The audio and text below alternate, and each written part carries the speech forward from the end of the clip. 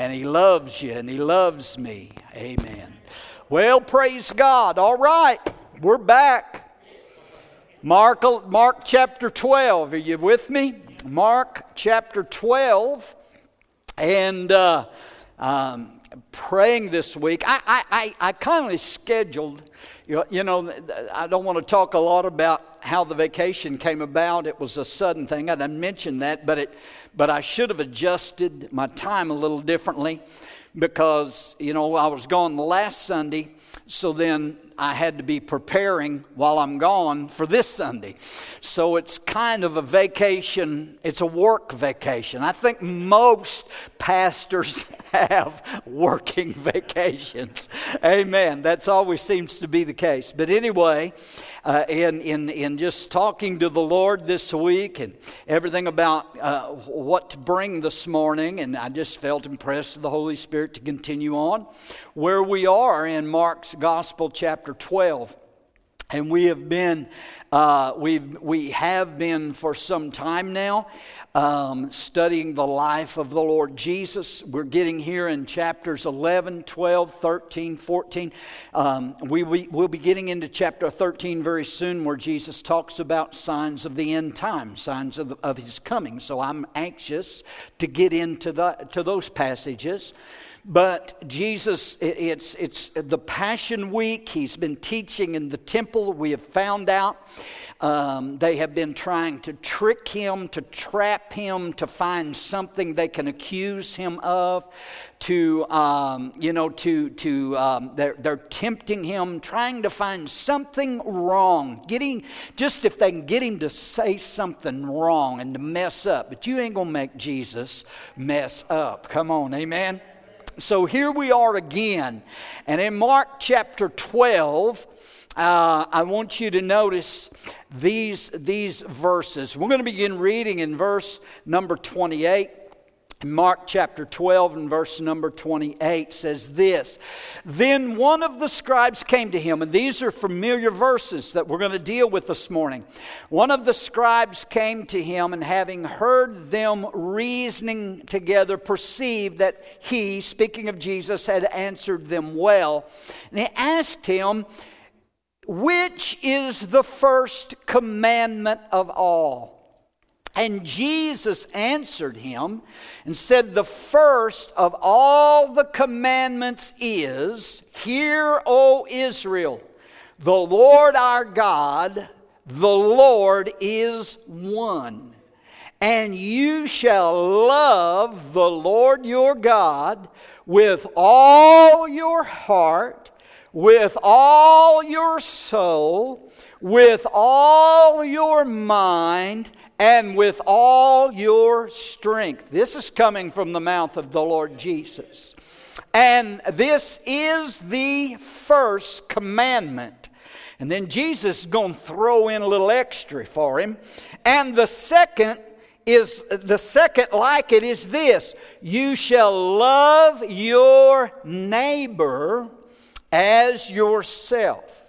There is no other commandment greater than these. So the scribe said to him, Well said, teacher, you have spoken the truth. For there is one God, and there is no other but He, and to love Him with all the heart, and with all the understanding, and with all of the soul, and with all of the strength, and to love one's neighbor as oneself is more than the whole burnt offerings and sacrifices. And verse 34 would be another message probably altogether. And when Jesus saw that he answered wisely, he said to him, You are not far from the kingdom of God. He wasn't there, but he was close. There's a lot of people today that are close, but they ain't there yet. Amen. Like I said, that's another message altogether. Amen. But I want to talk to you about the greatest commandment today as given by the Lord Jesus Christ. Father, thank you for the presence of the Lord, the wonderful time of worship, your Holy Spirit that is filling this sanctuary today, that is touching our hearts and lives. Thank you for the encouragement that we feel today from the Spirit of the Lord. I'm asking you for your anointing this morning.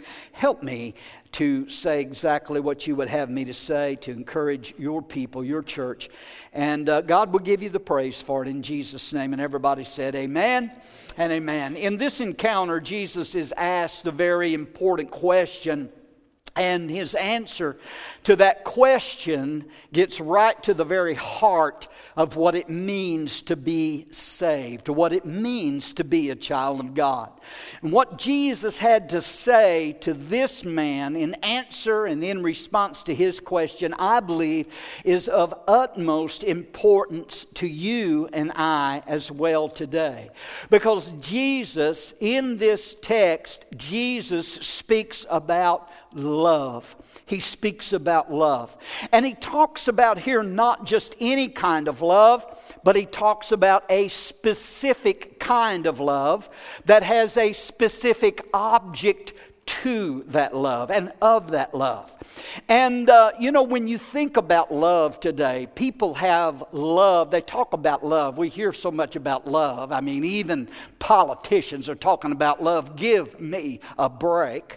Amen. But people have a lot of different loves for a lot of different things. We have to understand what Jesus is talking about. I mean, somebody could say, well, I just really love ice cream, or I love pizza, or I love seafood, or I love prime rib. Amen. Or, any of those things. But that's not the kind of love or the right object of our love. Amen? There's a lot of different loves for a lot of different things. And the Bible even brings that out. I mean, Paul said, talking about a man that was a follower of the Lord Jesus Christ at one time by the name of Demas. Paul said that Demas had forsaken him because he loved this present world. Peter spoke of, I believe it was of Balaam, when he said that he loved the wages of unrighteousness. Jesus spoke of those who loved the praise of men more than the praise of God. And he spoke of those who loved darkness rather than light. And then Paul said, in writing to Timothy, he said that there were those who in the last days would be lovers of their own selves and lovers of pleasure more than lovers of God. How many are familiar with those verses? So there was a presence here in those verses, a presence of love, but it was a love that was with an unworthy or of an unworthy object. But here in this passage, in this text, Jesus speaks to us about the ultimate love and the ultimate object of our love.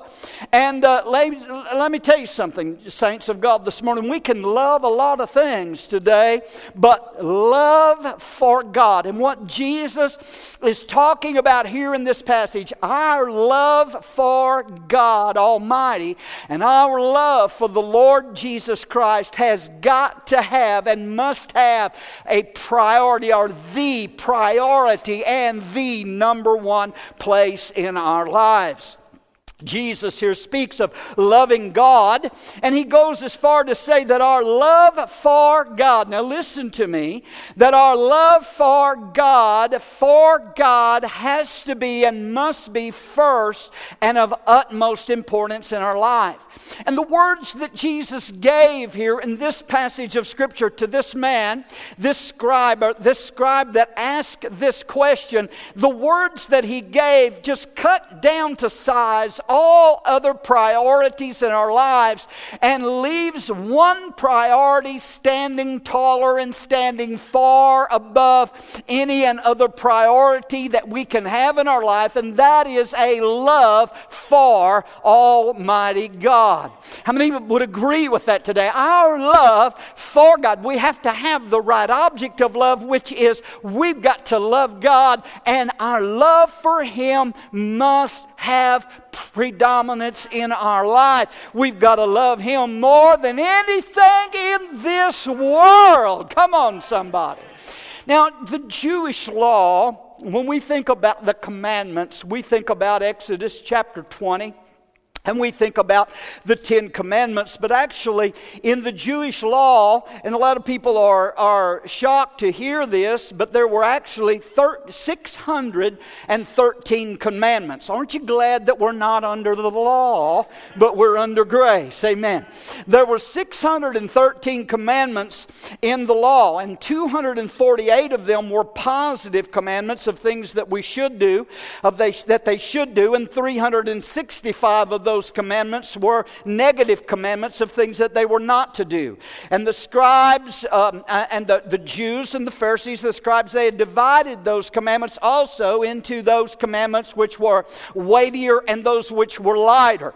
And the religious leaders of that day were always constantly debating which of these were of the greatest importance. This commandment's better than this or greater than this. No, you need to keep this one instead of that one. This one's better and that one's better. And they were always debating which of these commandments were of greatest importance. And so that brought on this question to Jesus concerning which one of these commandments was the greatest.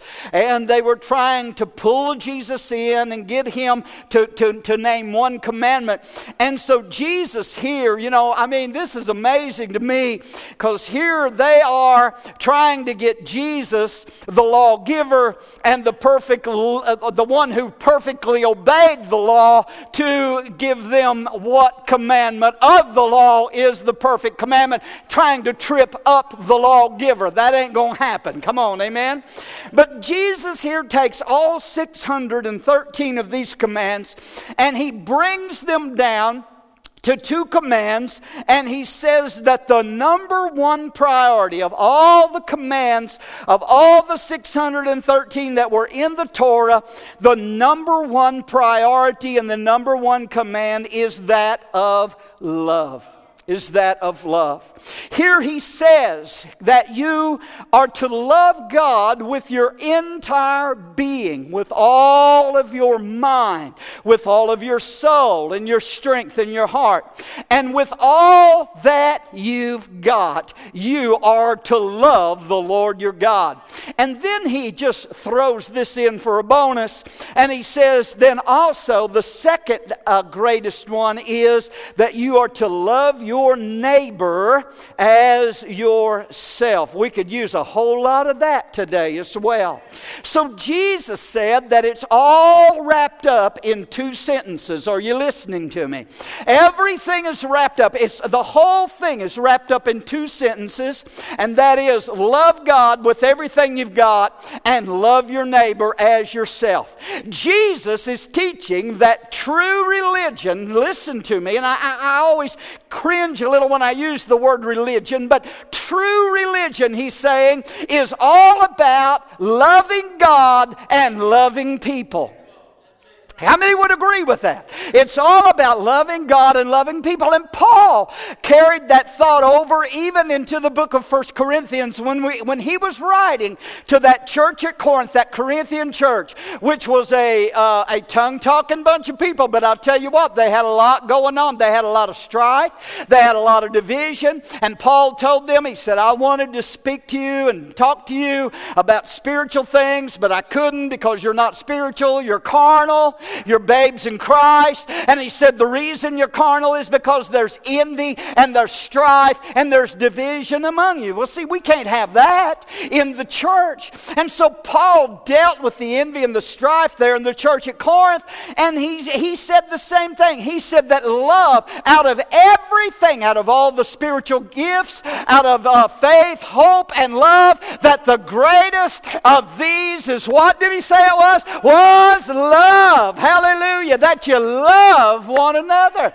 Paul went as far to say that speaking in tongues, and he was not, listen to me, I don't have time to go into this, but he was not demeaning the spiritual gifts. He was not demeaning speaking in tongues. He was not demeaning prophecy or any of that. But what Paul was saying was this, that if you can talk in tongues, you can prophesy, you can preach, you can do all these things, you can give vast amounts of money, you You can even sacrifice your life to be burned as a martyr, but if you do not have love for one another, it will profit you nothing. That's the same thing Jesus was saying. The greatest is you got to love God and you got to love people. Come on, somebody. Oh, hallelujah. Amen. So, Jesus says here that there's a demand God makes on us loving Him. A demand. This is a commandment that Jesus is giving here. He's reducing 613 of them down to these two. And so Jesus, in verses 29 and 30, he quotes, in verse 29 and 30, he says, the first of all the commandments is, Hear, O Israel, the Lord your God, the Lord is one. And you shall love the Lord your God with all your heart, with all your soul, with all your mind, with all your strength. This is the first commandment. So Jesus quotes here, takes them to the book of Deuteronomy, the 6th chapter of Deuteronomy, the 4th and 5th verse, and he quotes from their law, from the Torah. And he quotes that verse, Deuteronomy 6, 4, 5. That's just what Jesus said. Hear, O Israel, the Lord your God is one. Love the Lord with all your heart, with all your soul, and with all your strength. Now, that passage there, Deuteronomy 6, was what was known to them as the Shema. It was the Shema, which means to hear. And this passage was quoted by every Jew every day during his prayer time. Jesus was not giving them an obscure passage of Scripture that they were not familiar with. It was this passage, these verses, that every Jew, that every Jewish service opened with and still open with today. They read the Shema. It was the first text, the Shema was, that every Jewish child committed to memory.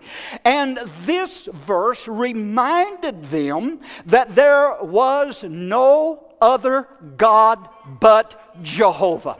There's no God like Jehovah. There's no God but Jehovah God. Are you listening? That X's out every other God. That scratches out Buddha. That scratches out Muhammad or Allah. It scratches out every other God. Somebody said, well, you need to be a little more, not quite so bigoted on that. You need to be a little more lenient on that. Let me say it again, just in case you didn't hear me the first time. The Lord God Jehovah is the only God. There's no other God. All other gods are false gods. They're not real gods. Are you listening to me? God is God, and He is God alone. And so that's what these verses reminded them of, that there was no other God but Jehovah. And they also reminded them that anything, everybody say anything that occupies first place in our lives ahead of that true God is an idol in our lives. Nothing can take precedence over our God. And Jesus here was describing the basic fundamental truth of our relationship to God. And that relationship is that we have to love Him. That we're to love Him with every faculty of our being. That we have got to love Him more than we love anything else in this world. Come on, church. God Himself desires our love. And God wants us to love Him. And let me tell you, God Almighty deserves our love. Why would we not love Him?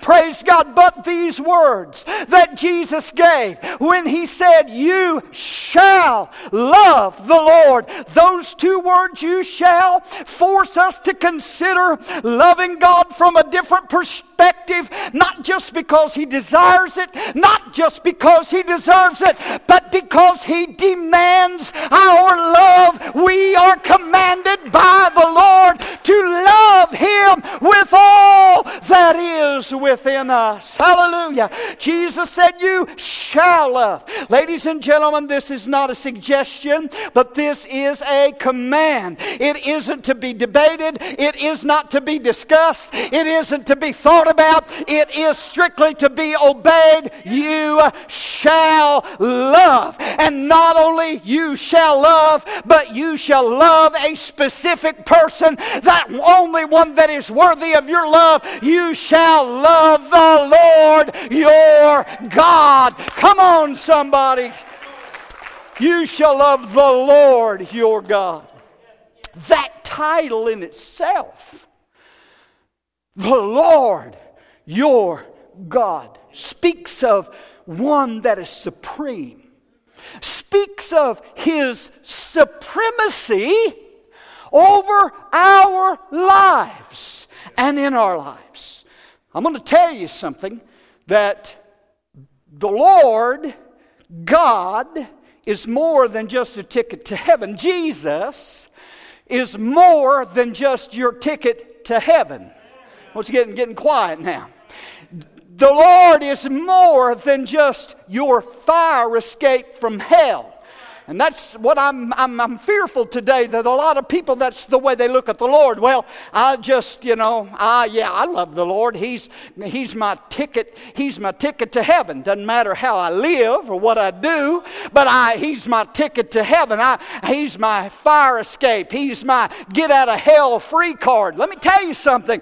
God Almighty is more than that, or should be more than that, and must be more than that in your life. He is to be your Lord. Are you listening? He is the Lord your God. He's to rule in your life. He's to reign in your life. He is to be the one who controls your life. And I can tell you something today, that Jesus today in your life as a Christian, Jesus is either on the cross or He's on the throne. Amen?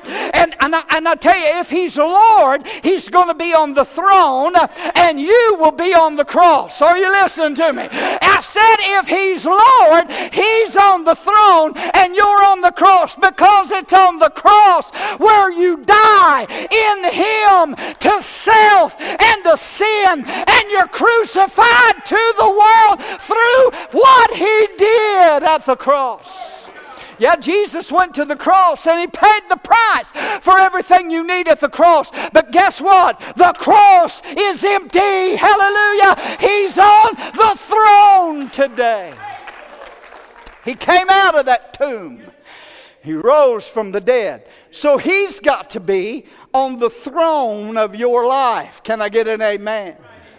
If He's not on the throne of your life, if He's not Lord of your life, then He's not in charge of your life. And we need Him to be in charge of our life. That's what living for the Lord Jesus is all about, that He is Lord of my life. So this love that Jesus demanded reveals that He is our Lord, but He is not just Lord, but He is God. That you will love the Lord your God. That speaks of His supremacy, His supreme divinity. It speaks of God as being the exceeding God, the exceedingly God, or the very exceeding God. There's no God like our God. Are you listening to me? And see, this is a love that realizes and recognizes that God is God and that He is the self-existent one. He is self-existent within Himself, and He needs no one and He needs nothing to exist or to be God, because He is exceedingly God all by Himself. Oh, come on, amen. He's the Almighty God. He's the all-powerful God. He's the creator God. He's the one that's sustaining everything. And by Him all things consist. And He's holding this all together. He's the Lord of my life, but He is also God Almighty. That's the one that I love today. Woo! But not only the Lord, not only the Lord God, but the Lord your God. Well, that makes it personal. Amen. That makes it personal. See, it's all about a personal relationship with God. And this relationship that Jesus is talking about here is a relationship that is first initiated by God loving us first. Amen. That's the only way, ladies and gentlemen, that you can love God. The capacity for humanity to love God within themselves does not exist. That capacity to love God has to come from God Himself. It's initiated by God because He first loved us. He loved us when we didn't love Him. He loved us when we were estranged from Him. He loved us when we didn't care anything about Him. And John brings that out in 1 John 4:19 when he says we love Him because He first loved us. And I'm going to tell you something. When He loved me and when He loved you, He loved us when we were so unlovable. And I don't know about anybody else, but there's times in my life, and I'm sure in yours, there's times when you still can be a little bit unlovable. Come on, somebody. But do you know that He still loves you? Hallelujah.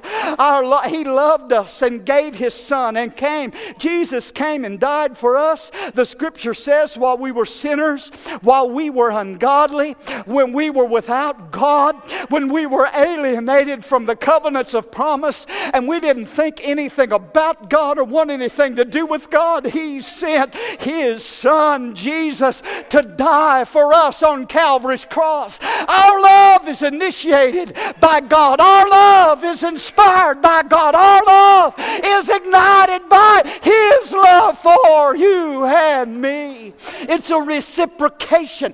Our love is a reciprocation of His love for you. Glory to God. We sang that song today, and I'll tell you, the Spirit of the Lord was really moving that song. Katie always does such an awesome job with it, and our worship team does on singing Cleansed, and doing that song Cleansed. So, you know, the Spirit of the Lord always moves in that song. If there's ever a dry service, pull that song out and start singing. Because anytime you sing about the blood of Jesus Christ, the Holy Ghost is going to move. Amen?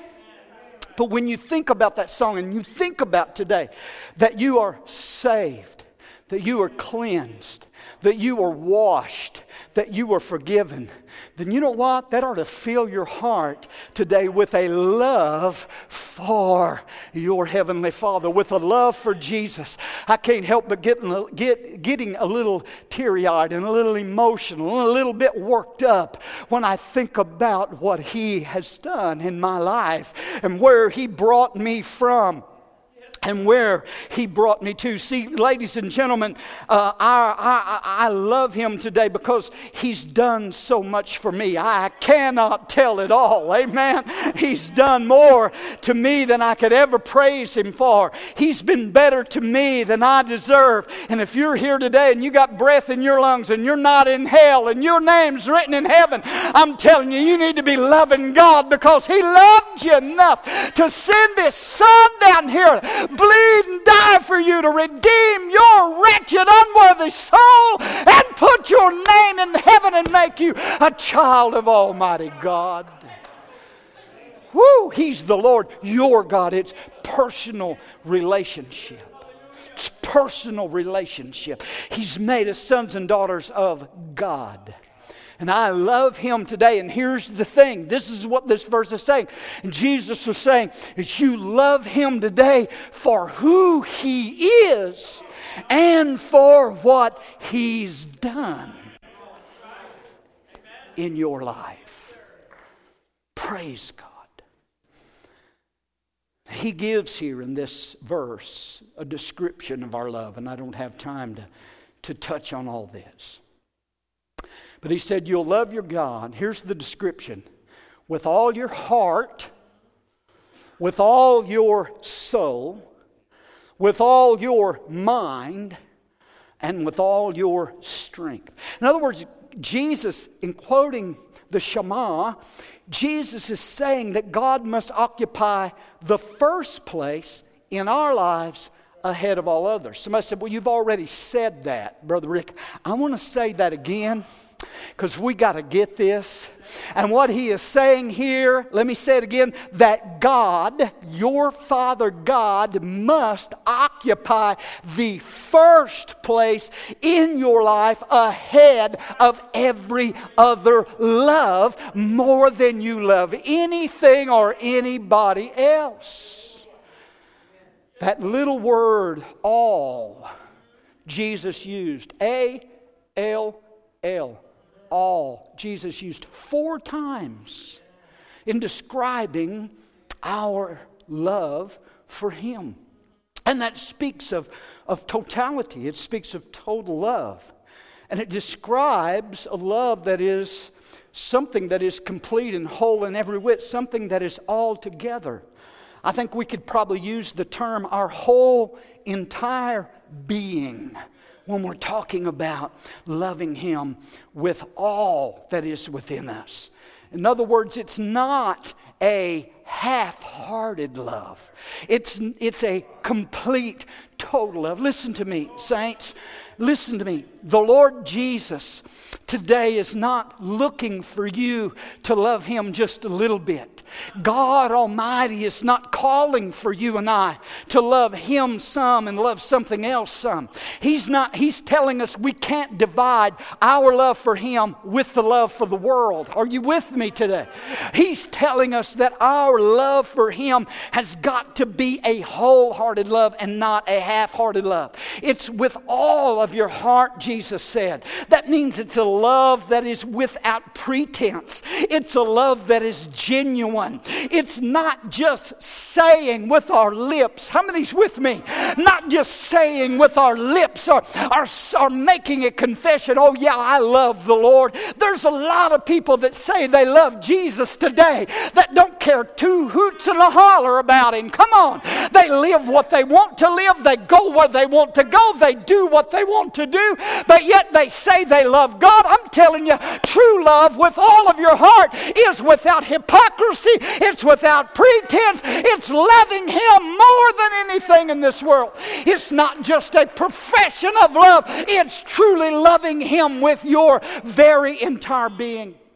He said you would love Him with all of your heart and with all of your soul.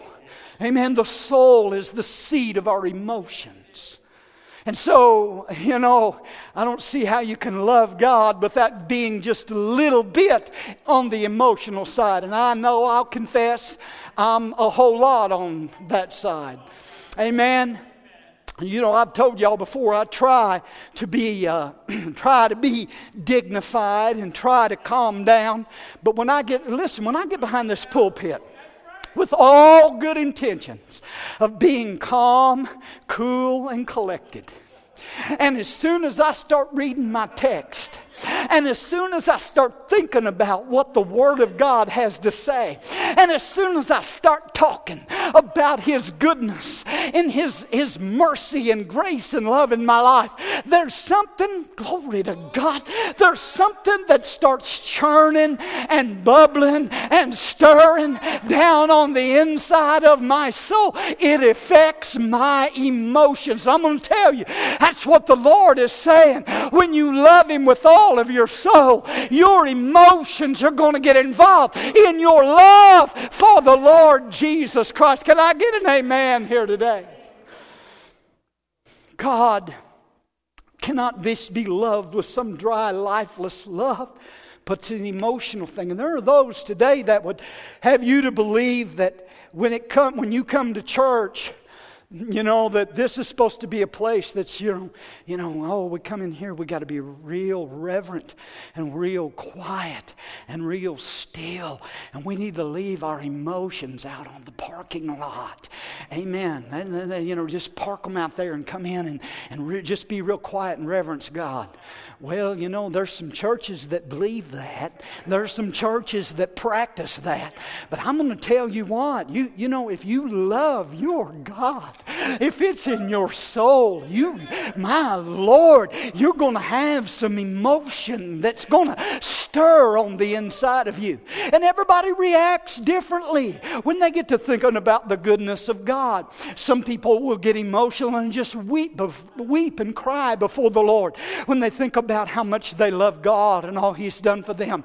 Some folks, like me, I get to a little emotional, a little weepy sometimes, but I'll get to jumping up and down sometimes. Amen. Well, is that scriptural? Jesus said, leap for joy. Praise God. I believe that's biblical. I believe I'm within the Bible to do that. Amen. Some people will just shout, and some people will praise God real loud.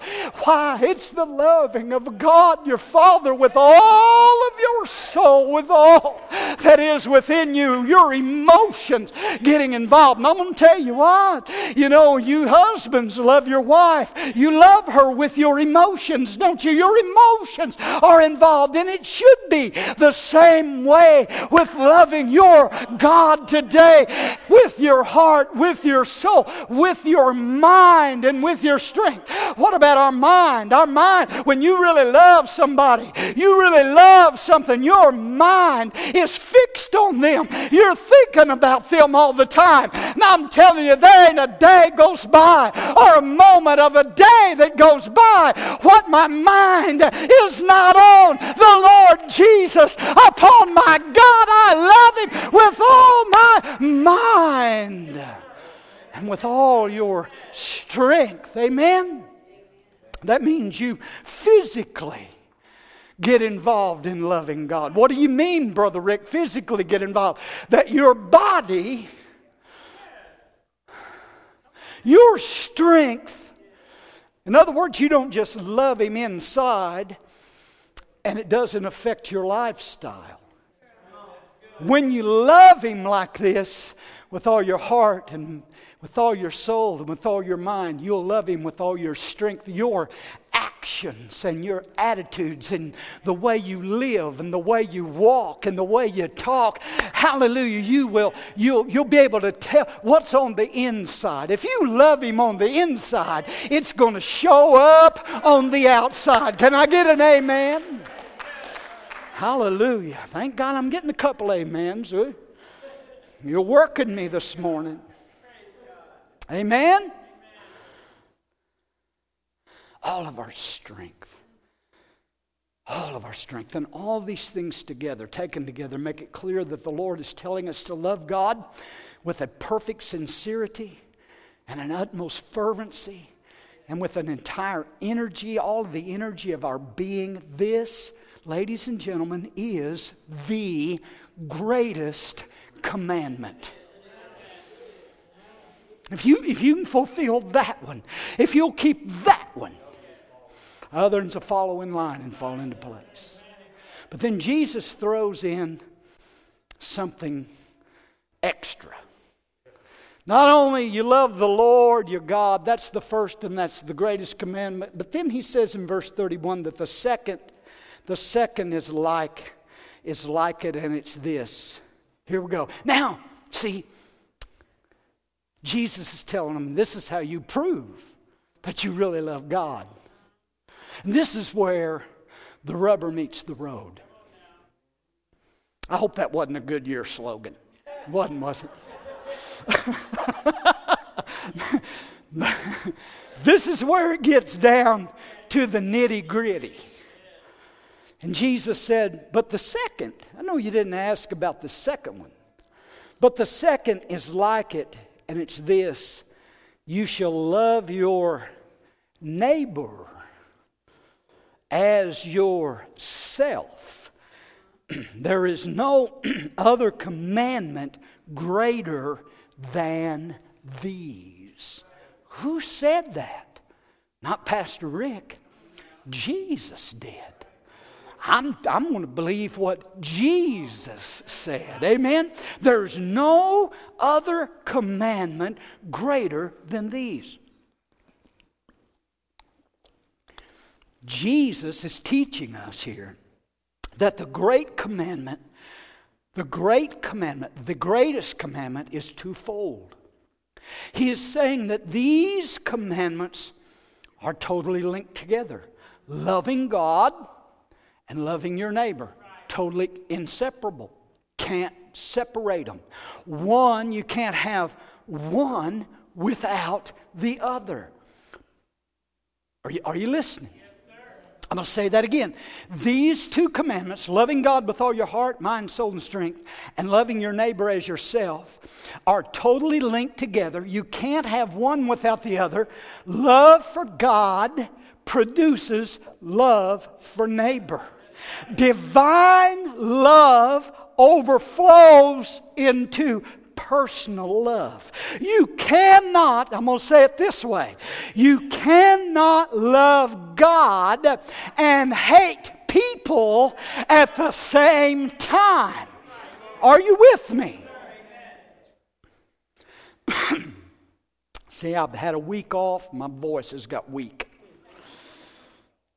You can't love God and hate people. John said it in 1 John 4:20, that if someone says, I love God, but he hates his brother, John said, you're a liar. Oh boy. For he said, for he who does not love his brother whom he has seen, how can he love God whom he has not seen?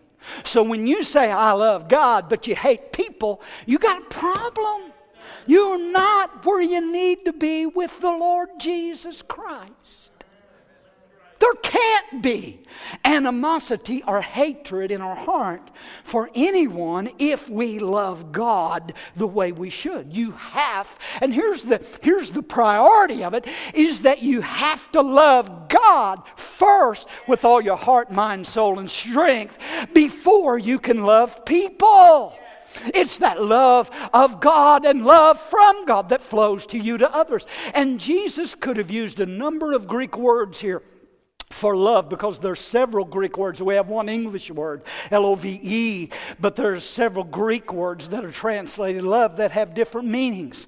And Jesus could have used eros, he could have used storge, he could have used phileo, but Jesus chose a word to use here in describing our love for God and our love for others, and it's the word we're all familiar with. It's the Greek word agape. How many know agape?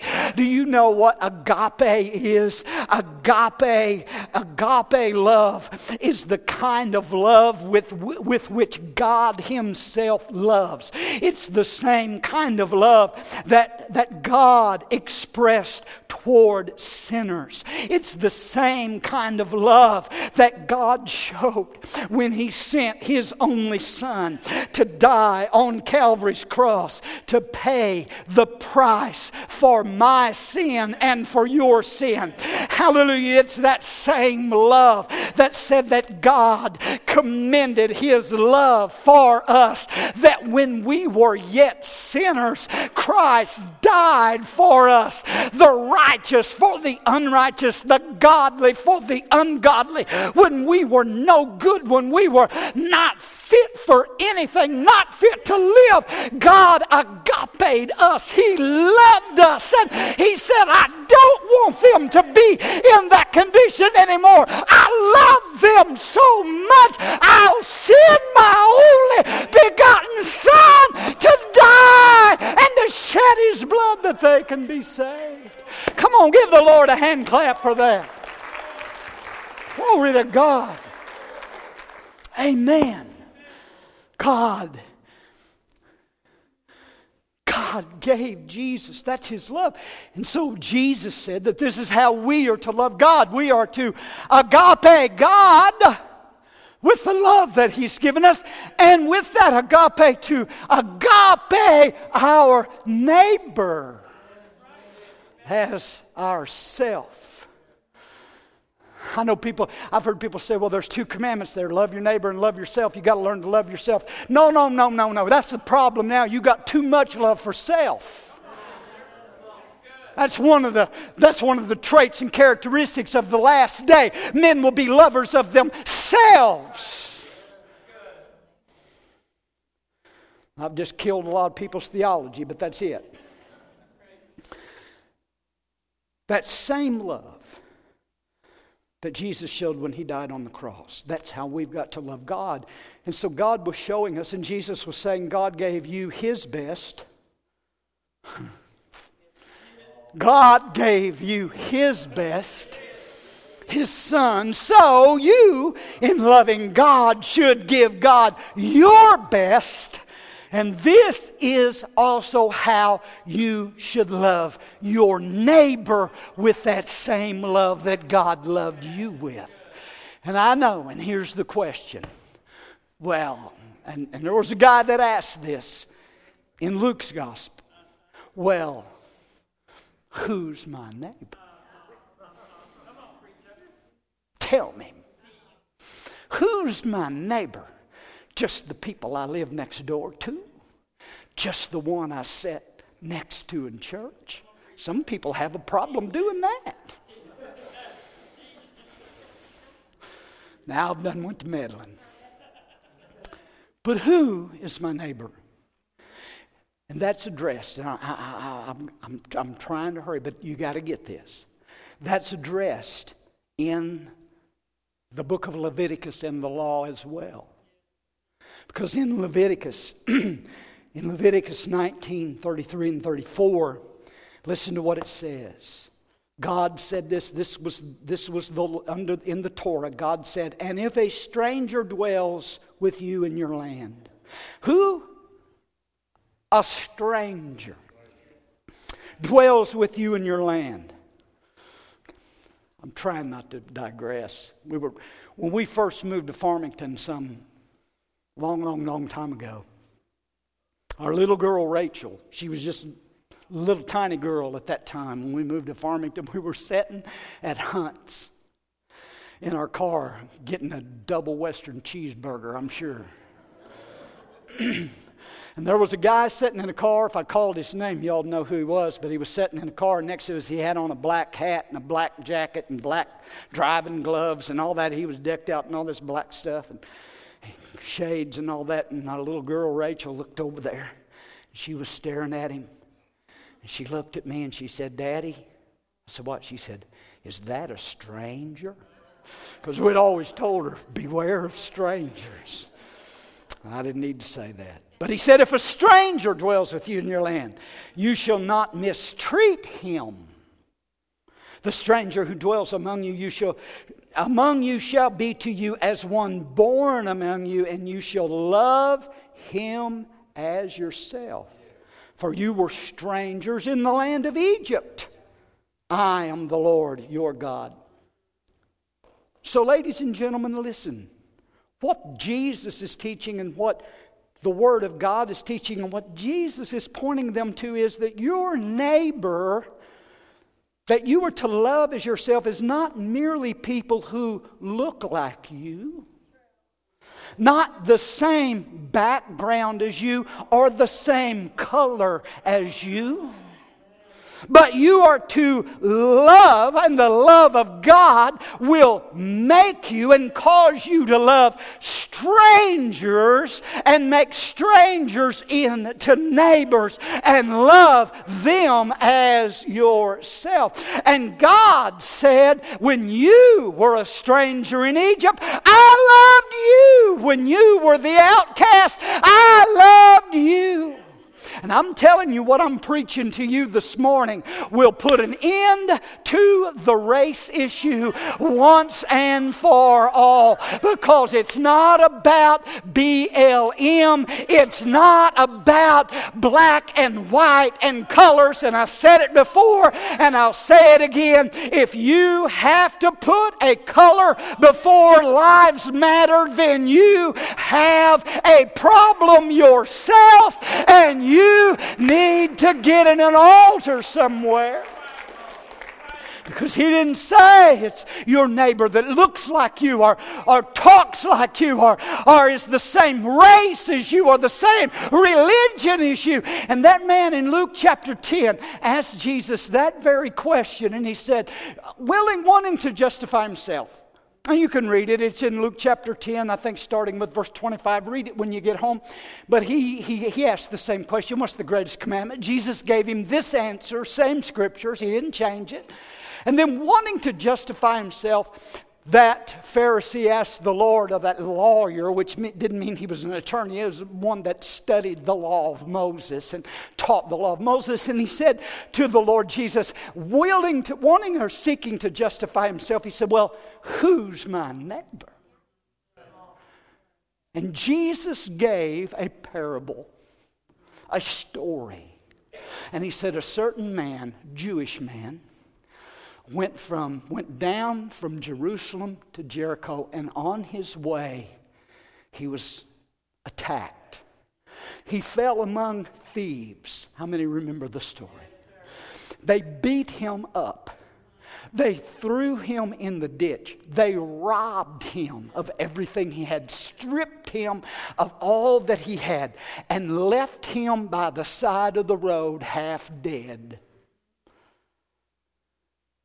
And about that time, here comes a priest walking down that road and looks over and sees him there and just keeps on going. He don't belong to my church. Boy, it's getting quiet in this Pentecost. He's not of my ethnicity. I'll just keep going. In a little later, a Levite comes by. And the Levite looks over, passes on the other side. But thirdly, Jesus said, a Samaritan came by. The guy in the ditch is a Jew.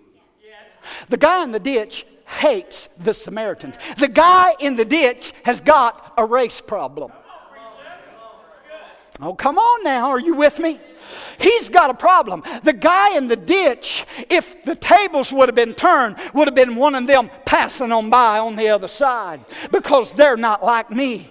But the guy in the ditch and the guy walking beside down the road, the Samaritan, is one that is despised and that is hated by the guy that fell among thieves and that's in the ditch.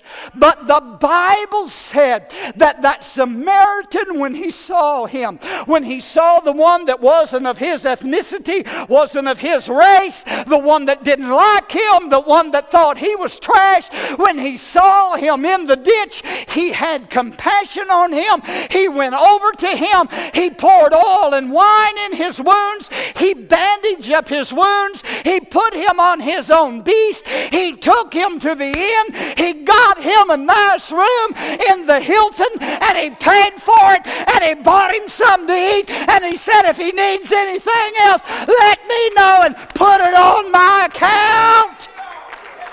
Woo! Hallelujah! He said, which one of those three was neighbor to the one that fell among thieves? And he said, well, the one that showed compassion to him. And he said, well, you go and do the same. You go and you do likewise. Worship team, make your way back. See, being a neighbor goes beyond race and ethnicity and nationality and education and social status. Jesus was teaching here to love your neighbor as yourself. He was giving us the golden rule. How many know what it is? Matthew 7:12, therefore, Jesus said this on the Sermon on the Mount. We know it as the golden rule, but Jesus said, therefore, whatever you want men to do to you, do also to them. For this is the law and the prophets. What's Jesus saying? He's saying, do to others as if you are the others. Do to others as if you are the others. Treat people the way they ought to be treated, not the way they treat you. And that's not always easy to do. That's why you have to have the love of Jesus.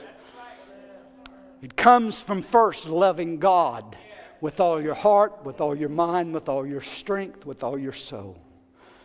And Jesus said, if you'll do that, then you can love your neighbor as yourself. And he went on to say, there's no other commandment greater than these. That's quite a statement, isn't it? In Matthew 22:40, Jesus said this, on these two commandments, it's the same story given by Mark, but Matthew mentions that Jesus said, on these two commandments hang all the law and the prophets. All of it. You know what that means? That means if I love the Lord as I should, that I'm not going to sin against the Lord. You know what that means? It means that if I love my neighbor as I should, that I'm not going to do anything to offend my neighbor or to hurt my neighbor or to try to destroy my neighbor. That's where we've got to be. When your love life is right,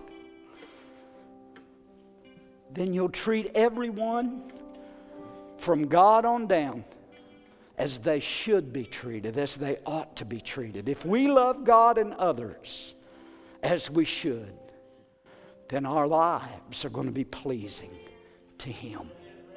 Amen? Stand with me. I'm going to close with a verse of Scripture. You can write this down. Read it when you get home. But this is the same thing Paul said in Romans 13:8. He said, owe no one anything except to love one another. For he who loves another has what?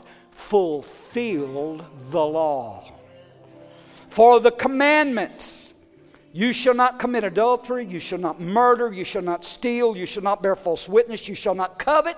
And listen, and if there is any other commandment, and I think Paul was talking about all the 613 that were in the Torah, and if there is any other commandment, they are all summed up in this saying, namely, you shall love your neighbor as yourself.